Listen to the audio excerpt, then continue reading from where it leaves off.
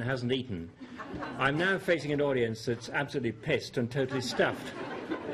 And I've got to try and keep you from sliding down the levels of the Glasgow coma scale. So basically there's a shiny sixpence for anyone who's still got brainstem reflexes at the end of my talk. So there you go. So, yeah. I'm going to talk, was Schubert a musical brain? That's the question I've posed. And I want to begin with a rather nice quote. It's from the Austrian playwright Franz Grillparzer, who asserted in his funeral oration for Schubert that here we bury great treasure and greater promise. But he didn't know half of it. The definitive catalogue of Schubert's compositions lists nearly 1,000 items.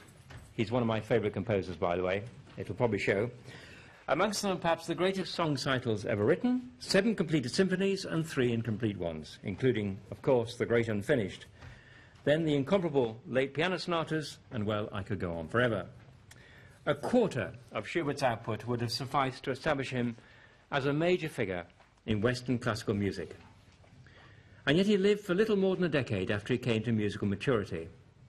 His last year, when he was scarcely into his 30s, and probably knew he was dying, was, as Benjamin Britten has plausibly claimed, the most miraculous year in the history of Western music. The Great Symphony in C, the Schweinegesang Lieder, the last 3 piano sonatas, and the peerless string quartet in C were only some of the highlights. Now, almost by definition, the art of a genius is underdetermined by the life. But with Schubert, the mismatch between life and work seems particularly extreme. The 12th of 14 children, of whom only 5 survived, this quintessentially romantic composer was physically unattractive. A short-sighted and stocky dwarf, the little mushroom, as he was described, was rejected as totally unserviceable by the military selection panel. His love affairs were one-sided. Not one woman he truly loved returned his feelings, and yet he was not a misogynist. He was forced to earn a living in uncongenial ways, but he was not embittered by a sense of entitlement. While he was recognized in his immediate circle, and even a little bit beyond, this was scarcely proportionate to his achievement. To the very end, he could not guarantee that even commissioned work would be accepted, and most of what he wrote was not played in his lifetime. For over half of his magnificent final decade, he was ill with syphilis, compounded by the ghastly side effects of mercury, which is even worse than syphilis. Now, given such an unpromising outer life, those who cannot tolerate the inexplicable have turned to his inner life to explain his torrent of masterpieces.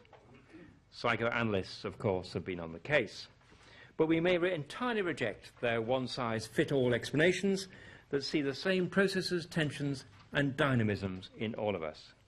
They offer nothing to help us understand how a man could complete the B-flat piano sonata with its soul-freezing and at times terrifyingly beautiful 25-minute opening movement a few weeks from his death, while coping with the unromantic misery of headaches and vomiting and stomach pain as the spirochetes working their way through his body were joined by typhoid.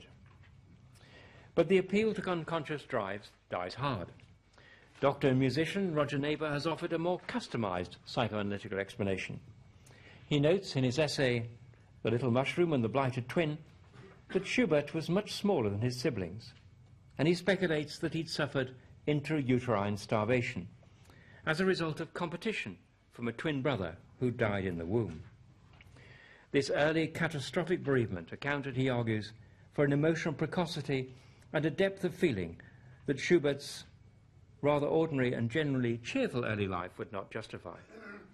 An abiding sense of loss and incompleteness prompted, so Dr. Neighbour says, a compulsive search for the missing other half.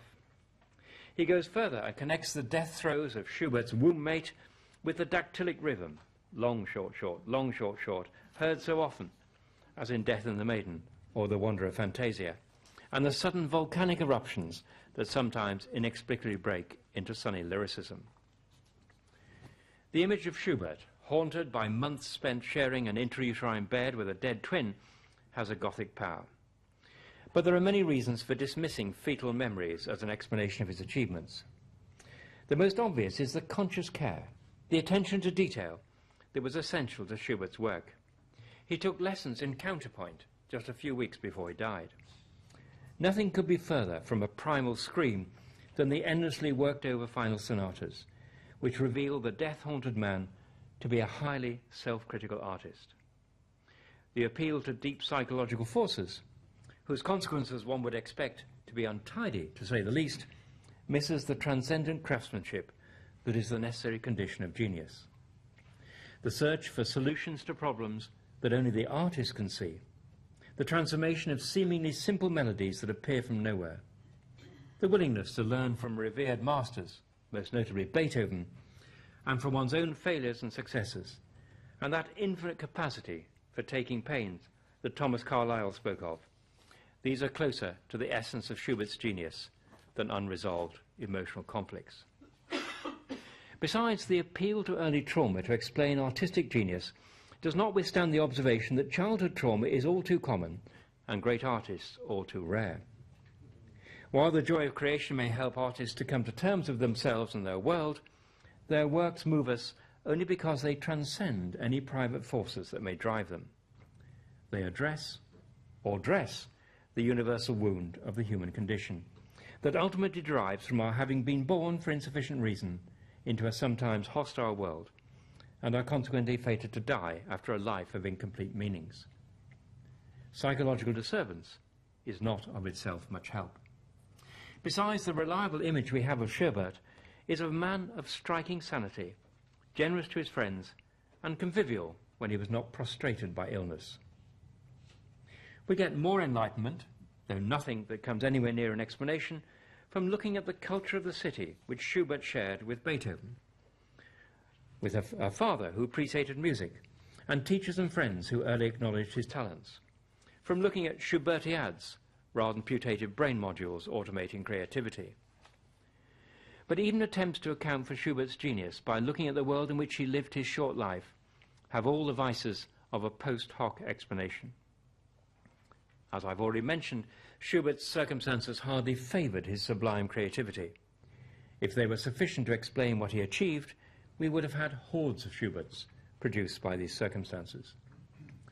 The truth is that no explanation, appealing to psychodynamic forces, prenatal experiences, or historical circumstances, can get close to the utter singularity of the man who produced such a wonderful body of work, in which profound feeling and technical brilliance are effortlessly reconciled, indeed are inseparable as the recto and verso of a sheet of paper. All explanations have to appeal to general factors in order to seem persuasive or even to be intelligible, and there is absolutely nothing general about Schubert. But the ache for explanation persists. In a world enthralled to neuroscience, those who state, as a friend of mine did many years ago, that Schubert's genius is explained by the fact that he had a musical brain, are parroting what is now orthodoxy. This is yet another expression of the general expectation that human beings will ultimately be explained in terms of the activity of their evolved brains, and that the combination of neuroscience and evolutionary theory will bring us closer to understanding what human beings are, and in particular, the extraordinary phenomenon that is music. The brain research will explain the creation and appreciation of music, how Schubert came to be such a genius, and why his music gives us such pleasures so profound that they change our lives. It's important to discuss this because we need to think about ways in which the spectacularly successful scientific enterprise, including neuroscience, and its vision of the world can be reconciled with other, no less important ways of understanding our lives and our human nature that come from the humanities, and more importantly, from the arts. This is the great cognitive challenge of the 21st century, and it's important, therefore, to head off myths that get in the way of meeting that challenge. Now, I'm sure there are places where science and the arts can cast light on each other. They are, after all, both products of human beings at their most awake, at their most inspired. But those places lie very deep, and we won't find them if we don't dig deep enough, if we use somewhat crude science to understand greatly simplified arts, in particular music, as we see in contemporary neuroaesthetics, the theme of this talk. It will be difficult to exaggerate the importance of music in our lives, or perhaps I'm speaking autobiographically in my life.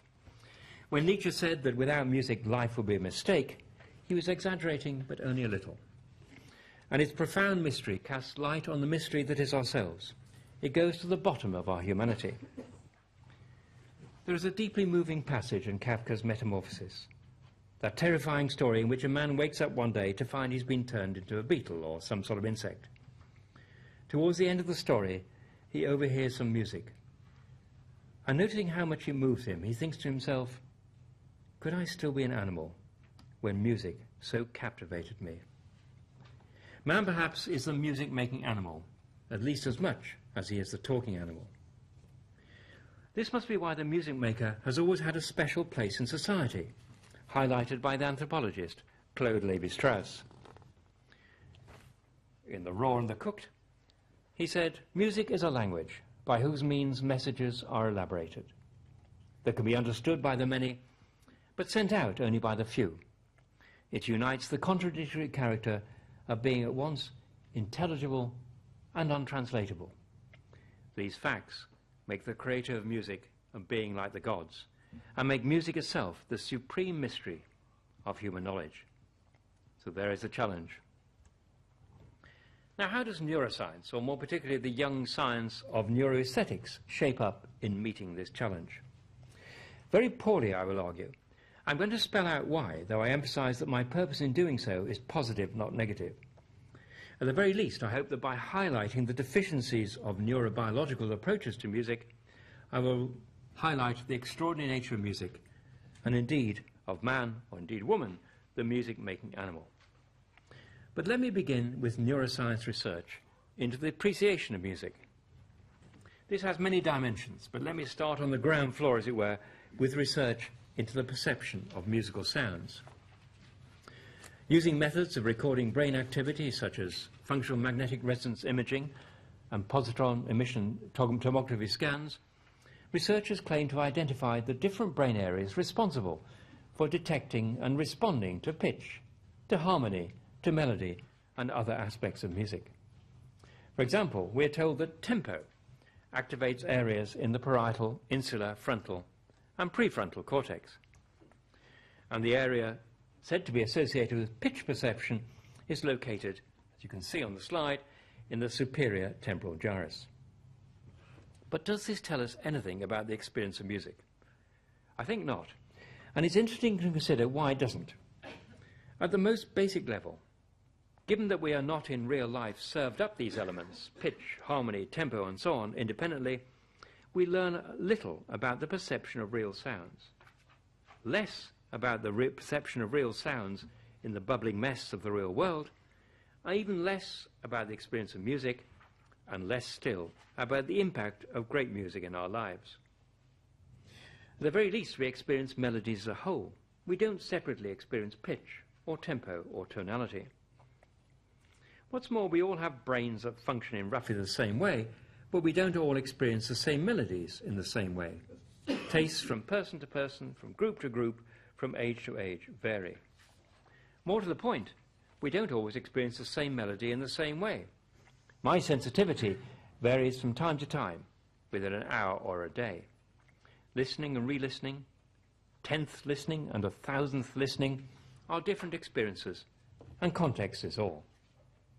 That context may include knowledge of the composer, or of the tradition from which he or she was drawing, whether you're listening intently in a concert hall or overhearing the music as you drive down the motorway, and what memories or associations a familiar piece of music may awaken. Now, not all studies have focused on isolated aspects of individual musical sounds. Some have indeed looked at the response to whole melodies. The findings here are conflicting.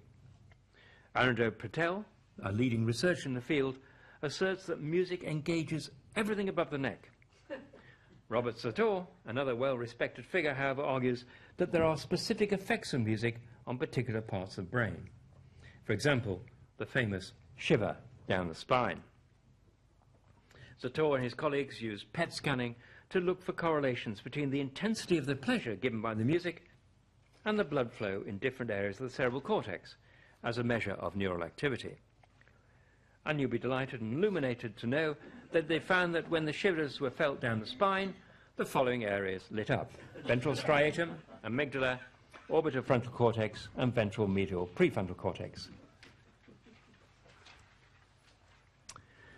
These names may not mean all that much to you, but they certainly ring a bell with neuroscientists, and indeed make them salivate in the Pavlovian way. Because these same areas or circuits that involve the neurotransmitter dopamine are active in response to other euphoria-inducing stimuli, such as food, sex, and drugs. In other words, any old motivations, any old reward. And many neuroaestheticians think that this is a revelation. We've found the secret of music. It's rewarding because it stimulates the reward centers, where dopamine pathways are found in abundance. In fact, this banal finding is worse than banal. It's embarrassing, because it betrays how little is revealed by looking at the brains of people enjoying music. Ladies and gentlemen, a science that can't tell the difference between a response to music, drugs, and sex, to getting a hit of bark and getting a hit of cocaine, or between hearing the organ played and having your organs played with, says little about either. Surely scientists should wonder whether they are missing something. The discovery that that thrilling master of Renaissance polyphony, Palestrina, and the punk rocker Sid Vicious are doing the same thing, and that the purveyor of soft pornography, Hugh Hefner, and the cocaine baron, Pablo E., I won't give his full name because it's being recorded, they are fellow pushers of stimuli that tickle up the dopaminergic or reward pathways. Surely this should discredit this approach. Now, we may set aside the excuse that this is merely early days yet, don't be impatient, and that refinement of techniques will bring more consistent and illuminating results. Because as we've seen already, neuroscientific approaches to music involve both teasing apart things that belong together, teasing out pitch of notes out of the whole experience of music in a real setting, and clumping together things that should be kept separate, Bach and Hugh Hefner and Colombian marching powder. So we're unlikely to gain much in our understanding of music, even if the present techniques were refined so they could precisely pinpoint the locations that light up in response to different components of music. This would cast no light on the singular joy that melodies may bring, and the ineffable difference between great music and that which is merely competent, between sublime and cheap music, between music that makes you feel and think differently about the world and a few nice tunes, or between what music means to us and what part musical sound plays in the natural world. Behind the neuroscientific investigation of music is the belief or presupposition that music affects us by virtue of exploiting existing biological mechanisms. Others agree with this, but then have pointed out that since appreciating it is not biologically useful, like feeding or shagging, it merely parasitizes or abuses these pathways. Music is a useless exploitation of reward pathways that should be busy responding to activities concerned with survival, feeding, sex, etc. The cognitive psychologist Steven Pinker has compared music to ordinary cheesecake to give pleasure to a brain used to turning sound into meaning. Sator's observation that those shivers down the spine seem to support this idea. Useless music is linked with other biologically relevant survival-related stimuli via the common recruitment of brain circuitry involved in pleasure and reward. Singing is auditory masturbation, and if music vanished from the world, this would have little significance. The St. Matthew Passion, it appears, is a long communal handjob. Thanks to neuroscience, J.S. Bach has now been unmasked as the Hugh Hefner of the 18th century. For others, however, music is more than a hitchhiker on biological mechanisms. It has a biological purpose, and this claim is supported by the seeming observation that the love of music is widespread through the animal kingdom, and the conclusion that we humans, like other beasts, are hardwired to enjoy it. The hardest wiring is supposed to be found in those oldest parts of the brain, such as the striatum, which we share with other beasts.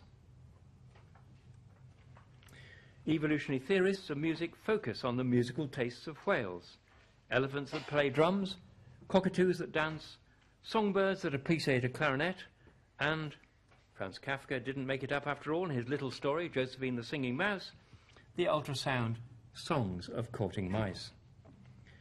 The overwhelming evidence, however, is that our musical tastes are not hardwired, and those few universals of musical taste that can be extracted from the huge variety of pieces that people enjoy are remote from the stunning singularity of works in a particular genre. Musical appreciation is dependent on culture, memory, mood, and many other factors such as personal taste. Stuart Kelly reminds us of the obvious when he says that each of us brings to a work of art our own histories, memories, connotations, and partialities. We are not blank canvases onto which art is flung, or empty vessels into which it is poured. Responses to culture and cultural objects are not only conditioned by our background, but change over time. Your favourite artist at 16 is unlikely to be your favourite artist at 47. And it's not unknown for people to argue vigorously in defence of their taste in music, for reasons that may have little to do with their dopaminergic pathways. Nevertheless, the biologizers seem to have a little more going for them when we consider the creation as opposed to the appreciation of music. After all, there is the striking example of those extraordinary crooners that fly through the air and perch on our rooftops and give us such pleasure in the spring. And doesn't birdsong have an obvious function in sexual selection, a technique by which males signal to the female populace that they are an excellent genetic prospect? But are birds really musicians like us? The differences between birdsong and human music making are many and fundamental. First of all, the creation and or performance of music in birds is universal, at least in males, and not confined to a few. In animals, there is no division of labour between a talented minority of producers and a majority of consumers. How different this is from the situation in humans, set out by Levi-Strauss in the passage quoted earlier, that music is a language by whose means messages are elaborated that can be understood by the many, but sent out only by the few. If you are a male bird, you sing. It is a biological imperative. What's more, the behaviour is switched on automatically, and there's no difference between creation, rehearsal and performance. There's no laborious practicing or acquisition of the craft of the instrument. Their instruments are bodily parts that grow rather than being manufactured. Nor on the art of composition, no active conscious learning, no teachers and mentors, though of course there is evidence of imitation. The modes of cooperation that we see in human music making, the choir, the quartet, the band, loose elective associations formed to work together, are not seen in birdland. And of course singing in birds is diurnal and seasonal, but not so in humans, precisely in the case of birds because it's directly connected with sexual selection. If musical creation in humans were about sexual selection, it's difficult to see why I, a man, admire and worship, indeed, certain male performers. Why I will queue for hours to listen to them, and indeed why they played such an important part in my own courtship rituals. Why my wife-to-be and I went to concerts together to listen to other males, and indeed to females. Why would I put a rival songster to myself on a pedestal and shell out for 2 tickets to hear him at the South Bank? As for the artist and the role of music in sexual selection, well, of course, some artistic performers do indeed seem to be extraordinarily promiscuous, but this is more a question of opportunity. What's more, they seem less keen on gene spreading and child rearing than on copulation without issue. In most cases, however, the career of a musician makes active anti-biological sense. In short, it is worse than spreading one's seed on the ground. There is the love of the craft and of the medium for its own sake that drives the pursuit of an idea of perfection, from which from the evolutionary point of view, is a waste of time, effort and breath. Secondly, there are much easier ways for humans to advertise their genetic health in a manner that will attract females and ensure the replication of one's genes, namely by indulging in fist fights or by making loads of money. Besides, though this seems to be missed by many biologists of art, many artists, by the way, are female. Talking of women, when did you last see a blackbird invite a female to sing along with him? And the dawn chorus is a chorus only to the human listeners, and only the human listeners enjoy it. For the female, if you believe the story, it is a serious business of checking out a partner. This notwithstanding, the science of the neurobiology of creativity, in which a propensity to artistic creation is said to be planted in our brains for adaptive purposes is a growth industry. The results of this neurobiology of creativity are predictably meagre, based on experiments that are remote from the actual processes of musical composition. At any rate, they have very little to say about the creation of music, a process of vision and revision that even in the case of the peerlessly fluent Franz Schubert could sometimes take weeks, a rather long time, perhaps to have one's head in a brain scan. Studies of brain circuits for creativity usually focus only on minimally creative tasks, such as thinking of the things one can do with the letter A, which would have one could do with a brick, rather, or listing places starting with the letter A, which would have little relevance to the kind of creativity that is in play when the eerily beautiful tune of Death and the Maiden is being transformed into the movement of a quartet, opening up new kinds of musical space. The often repeated claim that creativity involves lessening of inhibition on novelty seeking, and that this is due to activities of bits of the brain, such as the right parietal cortex, tells us absolutely nothing. Novelty per se is not unique to original art. It is also present in random movements. Artistic innovation takes place against a background of established rules and a feeling for a genre. The extraordinary sense, the exquisite artistic tact that enables great composers to choose enriching innovations as opposed to merely distracting ones, creating new harmonies out of seeming dissonance, is not visible to brain watchers. After all, structures such as the parietal cortex are universal, operating in musically untalented individuals like me, as well as in a handful of Schuberts that the world has seen. And many of their characteristic patterns of discharge are, by the way, also seen in monkeys, whose contribution to the development of Western music, so far as I know, is fairly modest. Observation of electrical activity in the non-historic general brain will tell us nothing about why the 12th child of seemingly ordinary Viennese parents was able at the beginning of the 19th century to compose a profusion of works that have transformed the possibility of music and the way we feel about the world we live in. And the mystery of musical, as opposed to other forms of creativity, is particularly striking, if only because so few of us are able even to get to first base. Pretty well anyone can write a third-rate poem or draw a passable picture, but only a minority can compose even a 10th-rate string quartet. So such thoughts might enable us to take a perspective on Jonah Lehrer's characteristic boast that biology is now casting light on creativity and the imagination. For the first time in human history, he says, it is possible to learn how the imagination works. Instead of relying on myth and superstition, we can think about dopamine and descent, the right hemisphere and social networks. Well, this is an example of the BS that is propagated by those for whom brain science must be the key to humanity, which is where we must seek the meaning and significance of music. It's time now, however, to move on from point-missing technology-driven neurobiological approaches to music to look at music itself, which will give us some idea of what will be necessary if science is going genuinely to advance our understanding of music. I want to talk about the meaning and significance of music in particular and the arts in general. Neuroaesthetics, by getting so much wrong about them, may help by default enable us to see the nature of the aesthetic tendency in humankind. Appreciating that we cannot understand art unless we acknowledge that it is an expression of a uniquely human mode of consciousness is a start. Now, that uniqueness has many aspects, and I can touch on them only very briefly. We have a unique degree of freedom, a unique mode of awareness which we can broadly call knowledge, and arising out of the latter, hungers that only humans feel. And it is as a response to these hungers, and in a celebration of this freedom, that art arises. And it's here we must search for its meaning. I want to say a little bit about each of these things.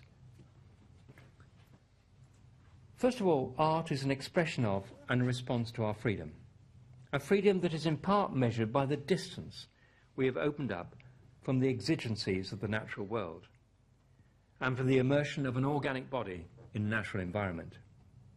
It is the supreme expression of the way that we take the biological givens and we make them something entirely different, as when we turn breathing into singing or into playing a wind instrument. This is possible because we operate from a space, the human world, which is in many respects quite apart from nature. It is a semiosphere, a sphere of signs and complex meanings and norms and institutions that is quite different from the biosphere, which of course we share with animals. It is a place of acknowledged, collective, and evolving explicit meanings. We're not organisms, we're embodied subjects, related to a world of objects that are explicitly other than us. And in that sense, we're uncoupled from the world. We truly face the world. We can know the world from a distance. It's revealed to us from a distance. Vision, of course, is the primordial and most immediately apparent example of that awareness at a distance. So, to develop the idea of art as an expression or celebration of uniquely human freedom, let me switch momentarily from music to painting and consider the unique freedom of the human gaze. Our gaze, when we look at the world, is consciously offset from the world. We're not dissolved into it or tethered to what we see.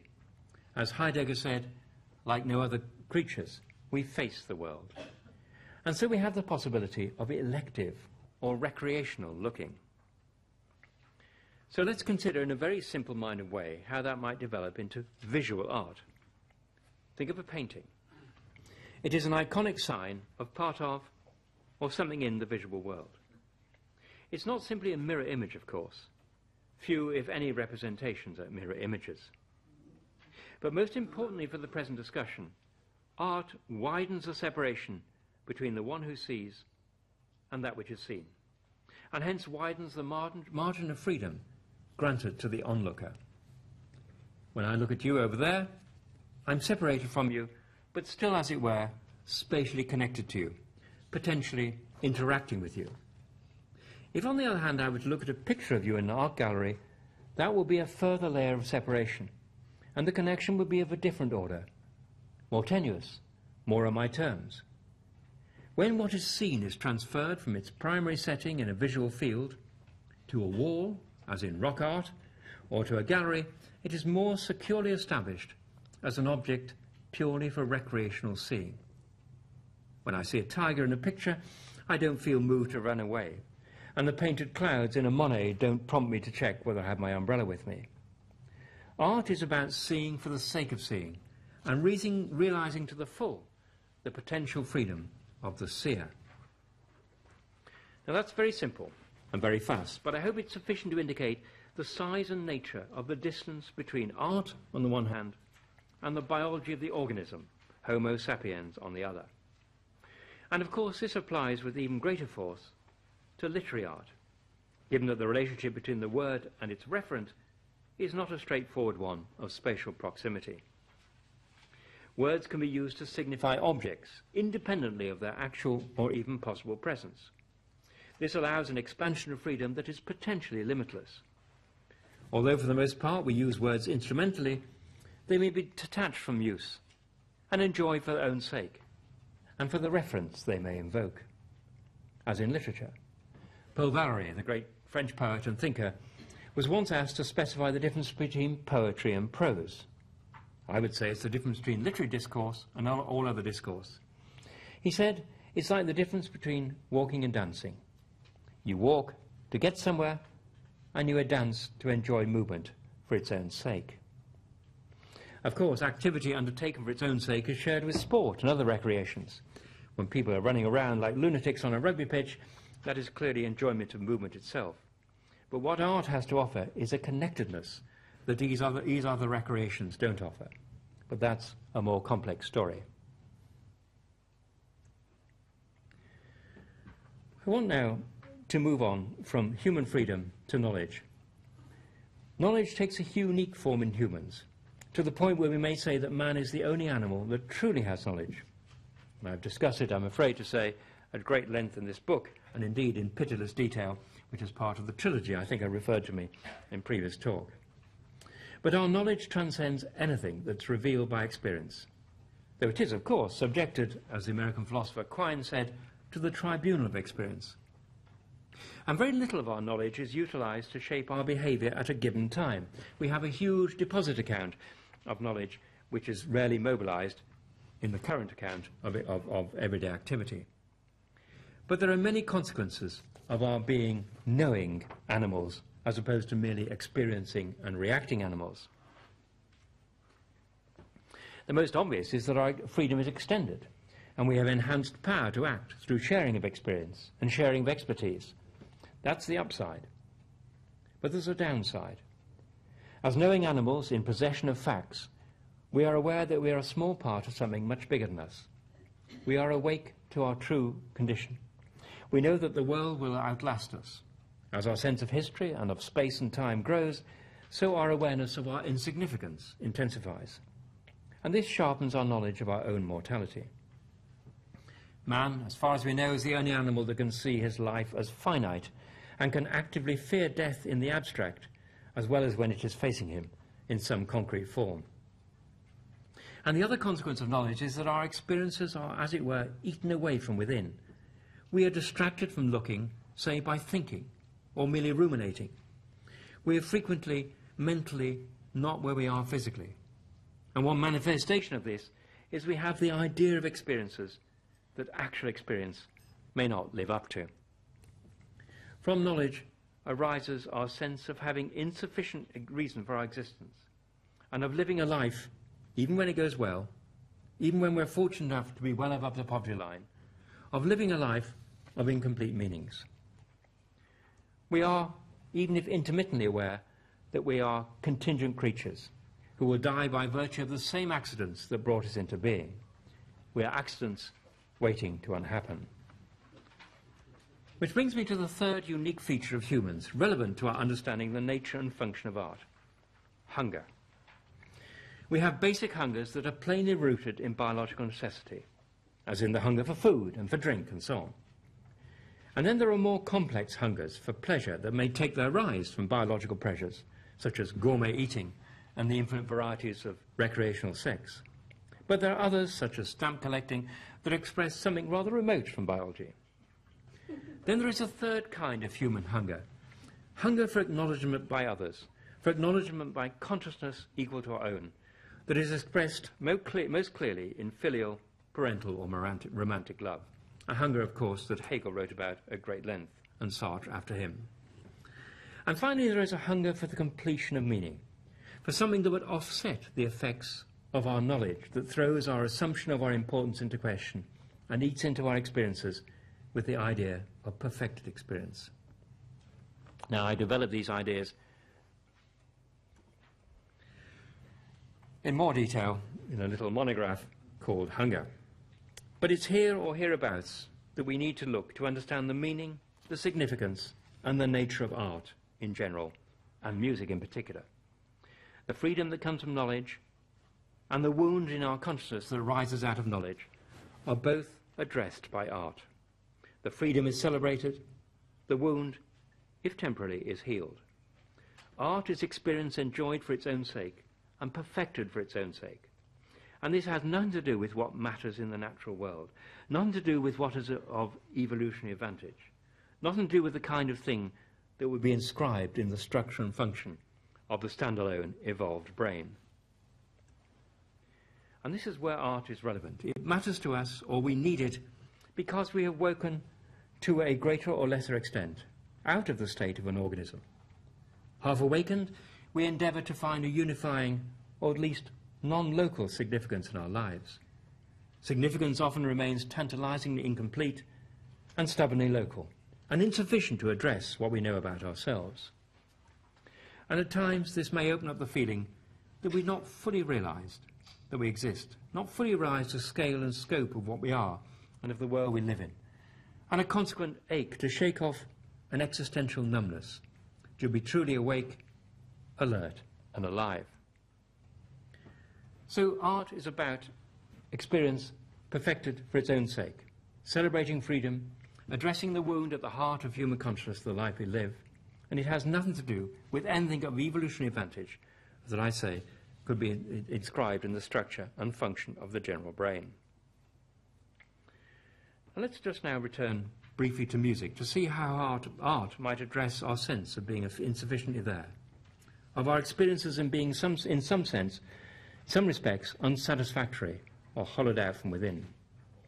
And I want to focus on two aspects of music that celebrate and exploit our freedom and do something towards repairing the ache at the heart of consciousness that arises out of the knowledge that gave us our freedom. I want to focus on feelings and emotions on the one hand, and on the other, form. In great music, feelings and form are as inseparable as the recto and verso of a sheet of paper. Let me begin with emotions. In us, as in animals, emotions are physiological storms. And as in animals, they may be a response to a particular stimulus. But in us, not in animals, they are more, much more than this. One way, not entirely satisfactory, of capturing this more is to say that human emotions are a way of understanding or being attuned to a world. Indeed, some emotions, joy or depression or fear or hopefulness, may be free-floating and not have a particular trigger, or they may exceed the particular trigger and become the coloration of an outlook. As the great French philosopher Henri Bergson said, emotions are a means of our orientation, of our awareness to the past and future. Emotions deepen our temporal depth, widening the window through which we look at the world. Art serves the purpose of deepening the joy that looks to the future and the sadness that looks to the past.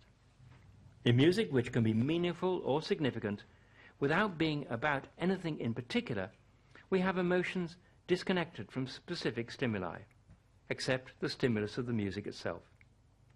Liberated in this way from local causes, the emotions in it are purified, transformed. Unlike the raw stuff of everyday feelings, the sadness of a slow movement in a symphony is not contaminated with tears that make cosmetics run and mucus flow. The music's own exquisite architecture confers a structure, even a narrative structure, on the evolution of feelings. How music evokes feelings is entirely unknown, because unlike physiological phenomena, they have aboutness. They are about the world we're in. This aboutness has its ultimate origin in the intentionality that I spoke of in my earlier talk. So much for emotions. What about form? In a piece of music, each note is fully present as an actual physical event. And yet, because the music realizes a form that shapes expectation and assists recall, the individual notes are manifestly and explicitly part of a larger whole. There is no conflict, therefore, between the form or idea of the music and its actual instance. Our moments of listening are imbued with a sense of what is to come and what has passed. The form to which the music conforms, that ties what has gone with what is to come, and these with each other and with what is present, shines through its individual moments. There is both movement and stillness. The unfolding sound realizes form as, to use Aristotle's phrase, the moving unmoved, or indeed, the unmoving moved. The large-scale and small-scale connectedness within a piece of music breaks the tyranny of and then, and then, and then, the endless skidding of experience onto the next thing. And this is scaled up when we link our successive experiences of a piece and the memories that come with our experience of the piece and with other pieces in the same genre or from the same composer, with our growing understanding of what has been achieved in the vast archive of transmitted perfected sound. Truly it has been said that art, in this case music, is a machine for the conquest of time. So we have experience perfected, fully experienced, and the wound in human consciousness, if only temporarily, filled. As you heard Emmanuel once put it, music creates order out of chaos, for rhythm imposes unanimity upon diversity, melody imposes continuity upon the disjointed, and harmony imposes compatibility on the incongruous. Chaos, diversity and unity, and disjointedness are hardly matters of preoccupation even to our nearest primate cousins, the chimps, whom I doubt suffer from a sense of the unsatisfactory nature of their experiences. Well, it's time to end. To quote Humphrey Lyttelton, I hear the tortoise of time exploding in the microwave of eternity. I just comment that this talk is unsatisfactory in many respects, most of which I'll be unconscious of, but the two of which I'm very conscious. Firstly, that I've been sketchy on the differences between man and other animals. And secondly, that I've been equally sketchy on the nature and purpose of art, particularly music.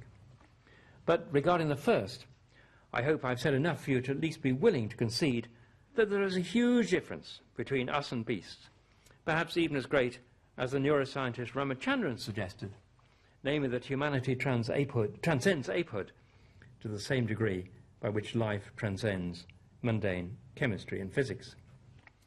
And regarding the second, that I have at least said enough about the nature of art for you to entertain the possibility that it is driven by concerns remote from those that preoccupy animals, remote from those that are suitable subjects for neurobiology as it is present constituted.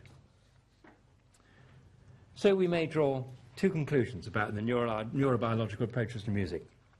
They bypass its essential character, and they will miss something fundamental about our unique human nature from which music and the other arts take their rise. But for me, this is a reason to rejoice, not ground for gloom. It suggests the possibility of a new kind of departure, perhaps even a joint enterprise in which biological sciences and the arts and the humanities think how they might work together on equal terms. This means that they have to communicate in different ways from those indicated by hybrid pseudodisciplines such as neuroaesthetics, and even more interestingly, to drive us to think harder about the ways we humans are unique and how, given the theory of evolution, how we became unique.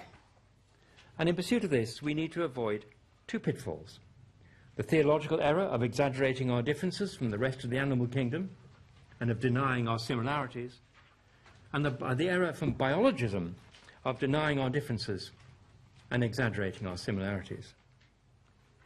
Only in this way will we be properly embarked on the great intellectual adventure of the 21st century, to develop a clearer, more truthful and rounder view of what manner of being we humans are. As to this, music seen aright might give us some insights. In the meantime, it seems perfectly reasonable to concur with Levi-Strauss that music is a language by whose means messages are elaborated that can be understood by the many, but sent out only by the few, and that it unites the contradictory character of being once intelligible and untranslatable. It may not make us gods, but it certainly brings us closer to the gods than our chaffinches. In Schubert's case, we have a God even more deserving of our thanks for overcoming the indignities, disappointments, endless illnesses, and frustrations of his life, overcoming them to give us a multitude of glimpses of the heaven fashioned out of the sounds he heard in his head. Thank you.